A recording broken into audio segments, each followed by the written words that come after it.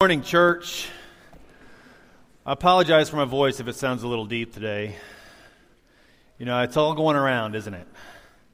And I told this to the Bible class this morning, but there was a moment in one of my past sermons whenever I had all of this happening, and I came to the stage and I went, "How you doing?" And my voice was so low like that. So I basically said, "Batman is going to give your sermon today." It was great. You could have heard a pin drop. It was a wonderful moment. But I am so glad to be able to stand in front of you today. This has been a good series, hasn't it? I think the classes, man, thank you so much for all of you who have taught these classes. Thank you for coming. Thank you for participating in this. And I am hoping, above everything, that God has been recognized in you, that you have been able to see Him working in your life. Because this vision He's calling us to is a big one. It's very doable with the help of the Holy Spirit. We can all participate in the vision that He's calling us to. My hope is that this is not something that we'll be able to say, "Okay, good, that was a great time in February. All right, let's go back to normal." You know, whenever we're in our staff meetings, sometimes it's always like, "Well, what else can we do to get people to come to Bible class? What about a juggler?" You know, whatever we have to do. But there is something good, inherently good, about being together. So thank you. And this is not the end of our year, by the way. We're still meeting next Sunday. But I hope that today we will be able to wrap this up in a way that is encouraging and inspiring to you. Because you know, we've talked about things. I've just mentioned it to these kids. We've talked about what it means to be people who reach up. That's what we want to do. We want to connect to God together. We want to find out ways to surround ourselves with the things of God. And you know, honestly, sometimes we can't do that on our own. We have to have friends who can surround us with the things of God, because we can't do it. Whatever that means, we need help. Just like a child needs help to learn. Sometimes we need each other to surround one another with the things of God. We need to be people who will reach in, because we do, again, need each other. I mean, there are people in this room who do not know one another. That's okay for now, but I don't want it to stay that way. We don't all have to be best friends, but we all have to be able to stand alongside one another, to help, to encourage, whether we like each other or not, because that's what we've been called to. We are the body of Christ. And the eye can't say to the hand, "You don't matter," or "I'm more important than you because I can see things really clearly." And they say, "Oh yeah, well, I can feel things clearly like you can't." It doesn't matter. We're all part of the same body. And when we reach in, when we really start loving and paying attention and spending time together, then we start realizing, wow, we have a lot more in common than I thought. Mainly in Jesus and our passion and love for Him. But we've all been called to the same thing. And today we get to our third point. And it's something that I think we need to begin to look at through the very words of Jesus. I always say, if you want to know where to start reading Scripture, go to the words of Jesus.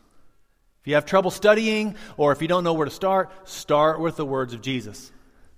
So that's what we're going to be. So turn in your Bibles to Matthew chapter 5. We're going to let these words of Christ dwell in us today. Let's pray as we begin. Our Heavenly Father, thank you for this wonderful day. Lord, thank you for, as Bob puts it, Sunday. Thank you for rising again, for giving us a day to look forward to. Lord, so much of the world today is living on Saturday. Hopeless. Lord, they have no idea what you've done, what you're capable of doing. Whether it's because of their own anger or hurt, or just the fact that they may have never seen Jesus' love up close and personal. Lord, I pray that you would help us to be a people who will take that love to them. Open our eyes this morning and help us to hear. And I pray that you would be with my speech and language this morning as I bring the word. Help it to be clear. In Jesus' name, amen. So a few years ago, I had the privilege of going to Israel And I've been twice, and we are hopefully going to go in a year or two. I'm trying to figure out when. So be looking for a notice about an Israel trip that we'll take. But I got to go to the Sea of Galilee. We spent a few days in the Sea of Galilee, and it was beautiful. And I snapped this with my iPhone. And the water was perfectly still. I had just talked to my wife on FaceTime. You remember that? And it was a surreal moment. And after I hung up with her, I just stood and I had a moment with God on that shell-covered beach. And I thought to myself, I wonder how many times Jesus saw this sunset from this moment, from this place. Now, he may not have ever stood at that exact spot. But how many times did he see it? And for a brief moment, I thought, man, I'm kind of seeing the world as Jesus saw it.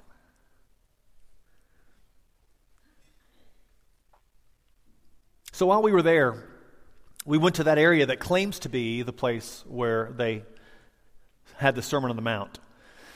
If you want to know where any historical place is there, then just look for the church, because they have a church on every historical site, even if it wasn't really one. If they thought it happened, there's a church there. Now, I don't know if this was the exact place, but it could have been. It could have been. But it was there, and looking out over the Sea of Galilee, we sat, there were probably 16 or 17 of us. We sat and we read Matthew 5 through 7 together. And it was such an amazing experience that I decided I'm going to memorize the Sermon on the Mount. And so I spent the next few months on those 3 chapters every morning. As I'm going to work, I would just let it play on, the Bible Gateway or something. Just let it play, and I would just repeat it as soon as, like a translator. As soon as I heard it, I would say it over and over and over. I did that on the way to work, on the way home. Just kept repeating it over and over. And in these 3 chapters, God is telling us how He sees the Torah. And the Torah is a law. Law is another word for teaching.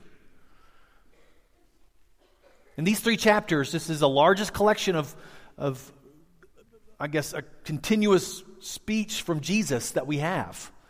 And He's telling us how He sees the Torah. This is the same Torah that the Jews had been trying to get right for so long. The Torah that was meant to show the world that it was loved by God, by the one and only God. The Torah that was all about loving God and loving your neighbor. The Torah that He had come to fulfill, that He said was summed up in these few chapters. This passage, it's the yoke of Jesus. And I may have said this before, but the yoke is not that thing you put on a cattle. The yoke is the way a rabbi saw Scripture. It has a double meaning too, but the yoke is the way the rabbi saw Scripture. And this is the way that Jesus saw the Torah. Now, some rabbis had a different yoke. Most agreed on the important commands. Love the Lord your God with all your heart, soul, mind, and strength. They all agreed on that for the most part. But where they differed was what was the second most important command. And some people said it was the Sabbath. Some people said it was, you don't put any other gods before me. What was Jesus' second most important commandment? Love your neighbor as yourself. And He said those 2, that the law was summed up in those 2 commandments.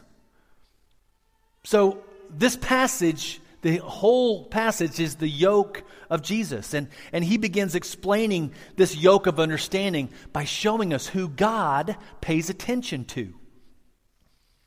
He blessed those people who were probably a little frazzled and didn't quite have it all together.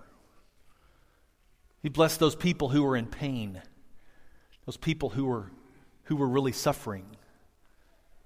He blessed those people who were kind of on the outside, the ones who weren't trying to have power. They were kind of humble. He blessed those people who were seeking God. And those people who were probably suffering for it. He blessed those people. He included them in the family. And from the very beginning, Jesus is reorienting His audience to something brand new and something radical. And it's a very clear but a very different view of the Torah than the view of those hypocritical and power-hungry leaders that were so much in control of everything. Because the Torah has always been about God and others. Always. And Jesus was showing us that God cares for the unlovable and the outsider. And if God cares for these types of people, then shouldn't we? So he blesses the poor in spirit. And he blesses those who mourn. And he blesses the meek and those who are hungry and thirsty for righteousness.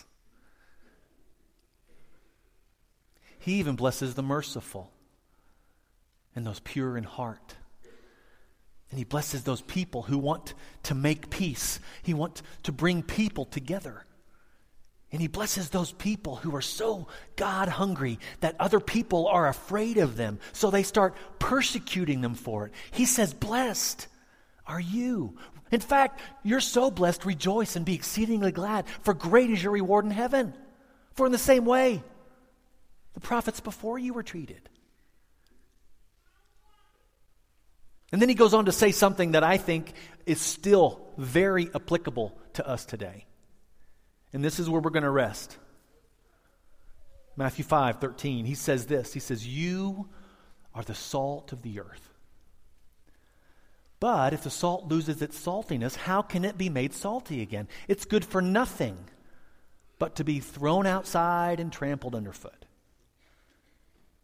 He says, you are the light of the world. A city on a hill cannot be hidden. Neither would you light a lamp and put it under a bowl. No. You light a lamp, you place it on its stand, and it gives light to the entire house. And he says, in the same way, let your light shine before men, so that they will see your good works and will glorify your Father in heaven. This is the word of the Lord. Now, did you catch that? Because it took me 44 years before I really caught what he's saying here. Because for so long, I thought to myself, yes, I need to be salt. Yes, I need to be light. But he's not saying that. In fact, it took Randy Harris, he's an ACU professor, to actually bring it up to me. He said, no, you are the salt of the earth. You are the light of the world. There's a big difference between you need to be and you are. Because from the very outset, Jesus is telling us who we are. It is a matter of fact with him. And there is a big difference between saying someone, you need to be this. You need to be more kind or more patient, or telling them, you're already capable of being kind and patient. Did you know that? There's two different things, because you are salt. You are light. And I know some of us have come into this room today and we have this idea that we are not capable of making a difference, that we feel for some reason that we have to be this perfect person to be able to reach out to somebody and influence them for Christ. We think that because we have done something that may have damaged our credibility, that we can't reach out to someone. We think because we don't know what to say in just the right order that we really can't reach out to someone. And maybe you think that you've barely managed your own life, and you can't even manage your own life, much less try to help someone manage theirs. And I know we've all at least been in one of those scenarios at one point in our life. Some of you probably are sitting in that scenario right here. But I want to remind you of something, because this is where you are. I want to remind you of something. None of that matters. None of it. Because no matter how much you know, how well spoken you are, how unpopular or disconnected or unredeemable you think you are, if you have the Holy Spirit within you, then you are salt. You are light. And a little bit of light and a little bit of salt goes a very long way. Salt is an additive, you know that? And I know that you've never probably said this out loud, but here's something we all know. Salt was never meant to be the focus of a meal. I mean, how many times do we go to a restaurant and we say, oh, that was some good salt. My compliments to the chef. Woo! I know it's kind of silly. Now, when you get too much salt, you say, whoa, that was a lot of salt. But salt was never meant to be the focus of a meal. But without salt, will you go back? Now, some of you are sitting there and you say, I can't have salt. My doctor has banned it from me. I'm so sorry. I'll pray for you after church today, and we can... There are substitutes, I think. But without salt, it's completely bland. It's flavorless. Salt affects everything it touches. And you, in the same way, were never meant to be the focus of the kingdom of heaven. You only point to it. That's what our job is. Our job is to bring it out. In our communities, in our sphere of influence, we bring out the flavor of the kingdom of heaven. And when we are fully present in our world, when we're willing to go to these places, and when we're willing to let the Spirit work through us, when we choose to put others first and to see the people of all situations, of all social classes, of all legal or illegal status, when we see them as creations of God, then we will be difference makers in them. Because you are salt. So allow God to let you be salt to the people who need salt. Never said salt so many times in my life. I still am going to say it some more. Of course, Jesus also says if the salt loses its saltiness, then it will be good for nothing, but to be thrown outside and trampled underfoot. He says if the salt loses its saltiness, how can it be made salty again? Because I believe that if we choose to stay comfortable, if we choose not to go, not to reach out into our world, hear me, this may be offensive to some. If we choose not to go and not to reach out into the world, then I think it's as if we are never leaving our baptismal water. It's like we're staying in the baptistry. What happens when you stay in the water too long? We were never meant to stay in the water. Because when something stays in the water, it gets bloated, diluted, pruny. No, we rise out of the water and we go. We rise out to live because we rise out. We don't stay in the tomb. We rise out because we have a life to live and people to help and a world to transform. And in Israel's day, their salt was not like our salt that is today. It was thicker, it was chunkier, it was rocky, it was not pure salt. So if it did get wet, a lot of that salt compound would leave, and what you were left with was a rock. Just a little rock that had nothing. Salt that isn't salty. It's and I've said this before, it's pretty funny. Salt isn't salty. It's like eventually, if you have salt that's not salty, it's like you're drinking diet, caffeine-free, sugar-free Coke.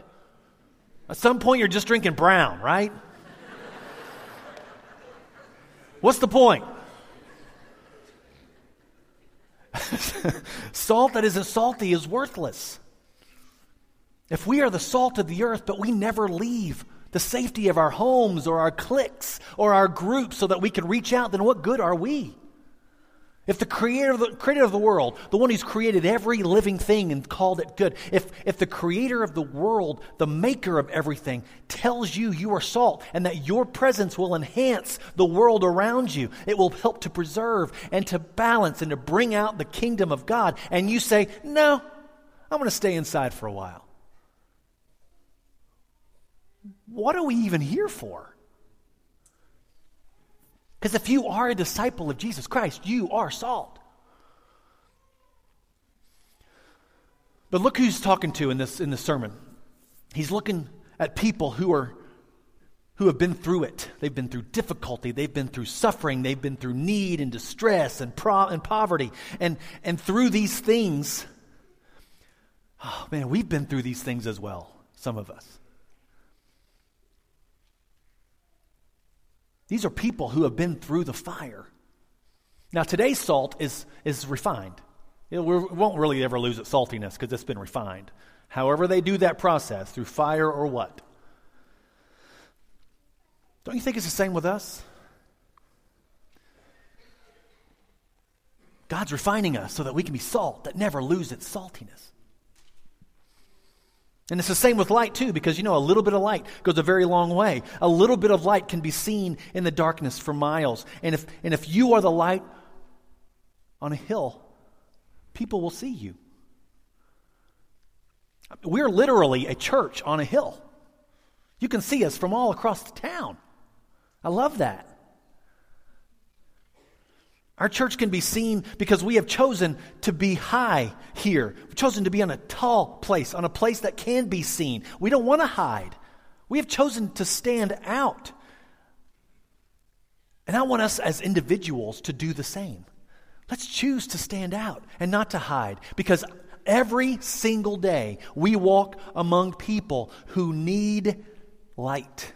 People who are in some very dark places. Now think about this. You may see someone who's very elegant. They may look like they have it all together. They may smile, they may laugh. The Facebook posts describe a particular way of life, but there are people each and every day among us who are in very dark times.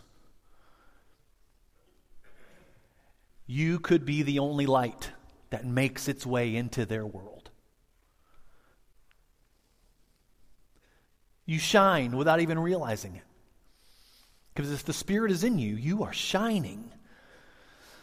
But if we aren't willing to leave our homes, the safety of even our church, if this is the only place we want to shine is on a Sunday morning, how is the world going to benefit from that? When we shine here on a Sunday, it's bright. But I love it when those lights go out into this world. My hope is that this year we can be a people who are reaching out, shining, because this is the same as hiding our light under a bowl if we just stay in this room. No, we need to be people who are shining in our communities, in our neighborhoods, at our work, at our school, with people that we may assume already know God. We don't know if people that we know God or not. I don't care how many scriptures you've got on your bumper stickers. There are some people who need the light that you have to offer.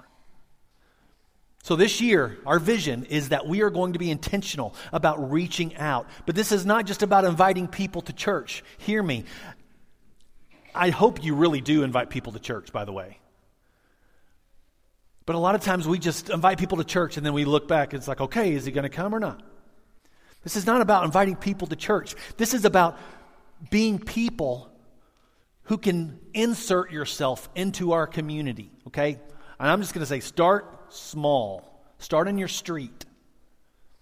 Because there are people who need this family of faith.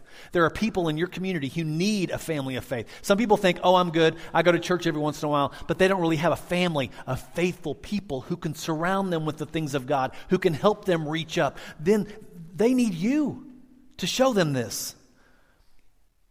I'm not worried about what God's going to do here because He's bringing us people and He's bringing us opportunities for transformation. This church is growing. It's happening. I'm not worried about that. I want us to be people who are salt and light and very aware of it. So this is what I want you to do. This is your challenge, okay? I want each of you to think of one person in your immediate sphere of influence. I'm going to give you 5 seconds. Silence.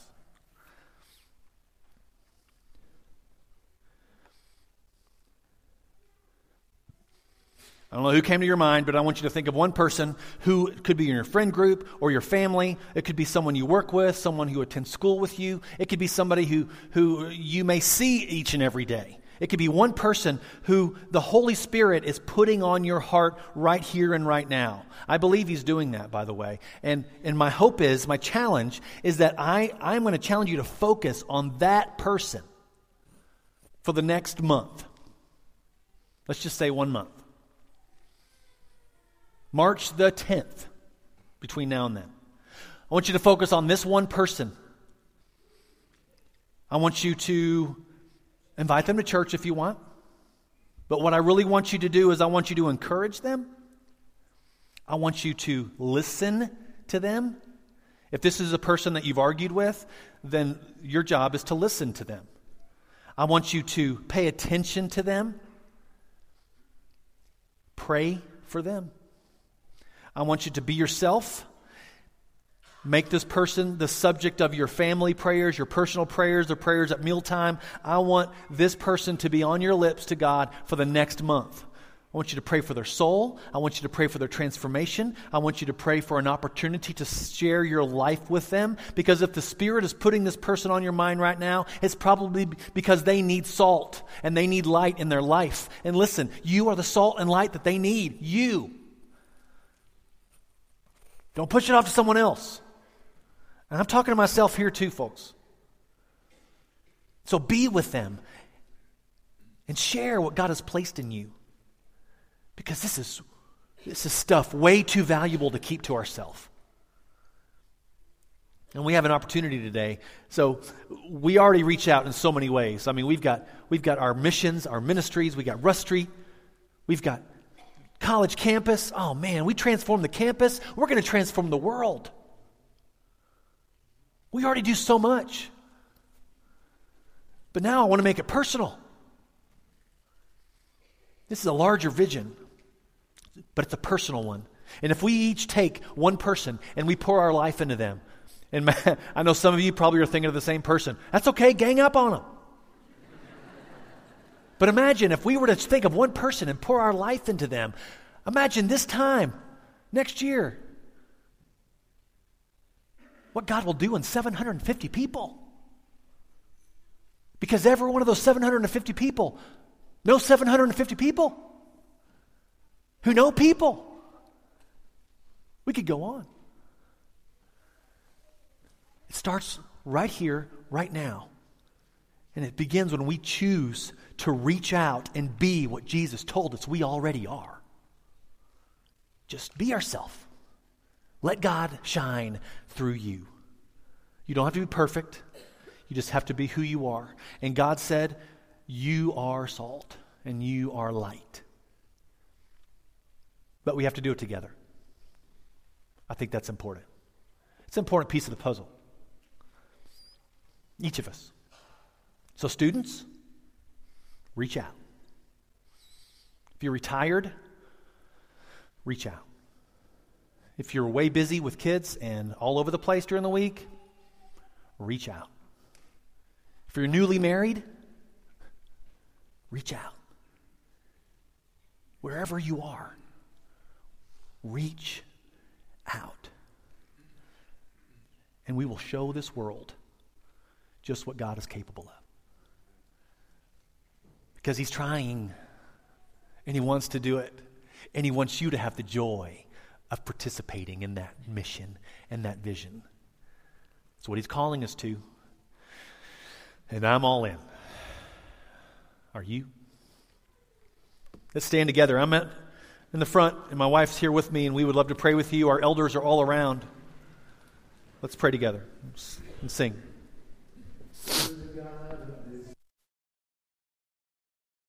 If you're having problems thinking of somebody, a particular person, then I'm going to encourage you that maybe this is God saying, hey, you need to get out.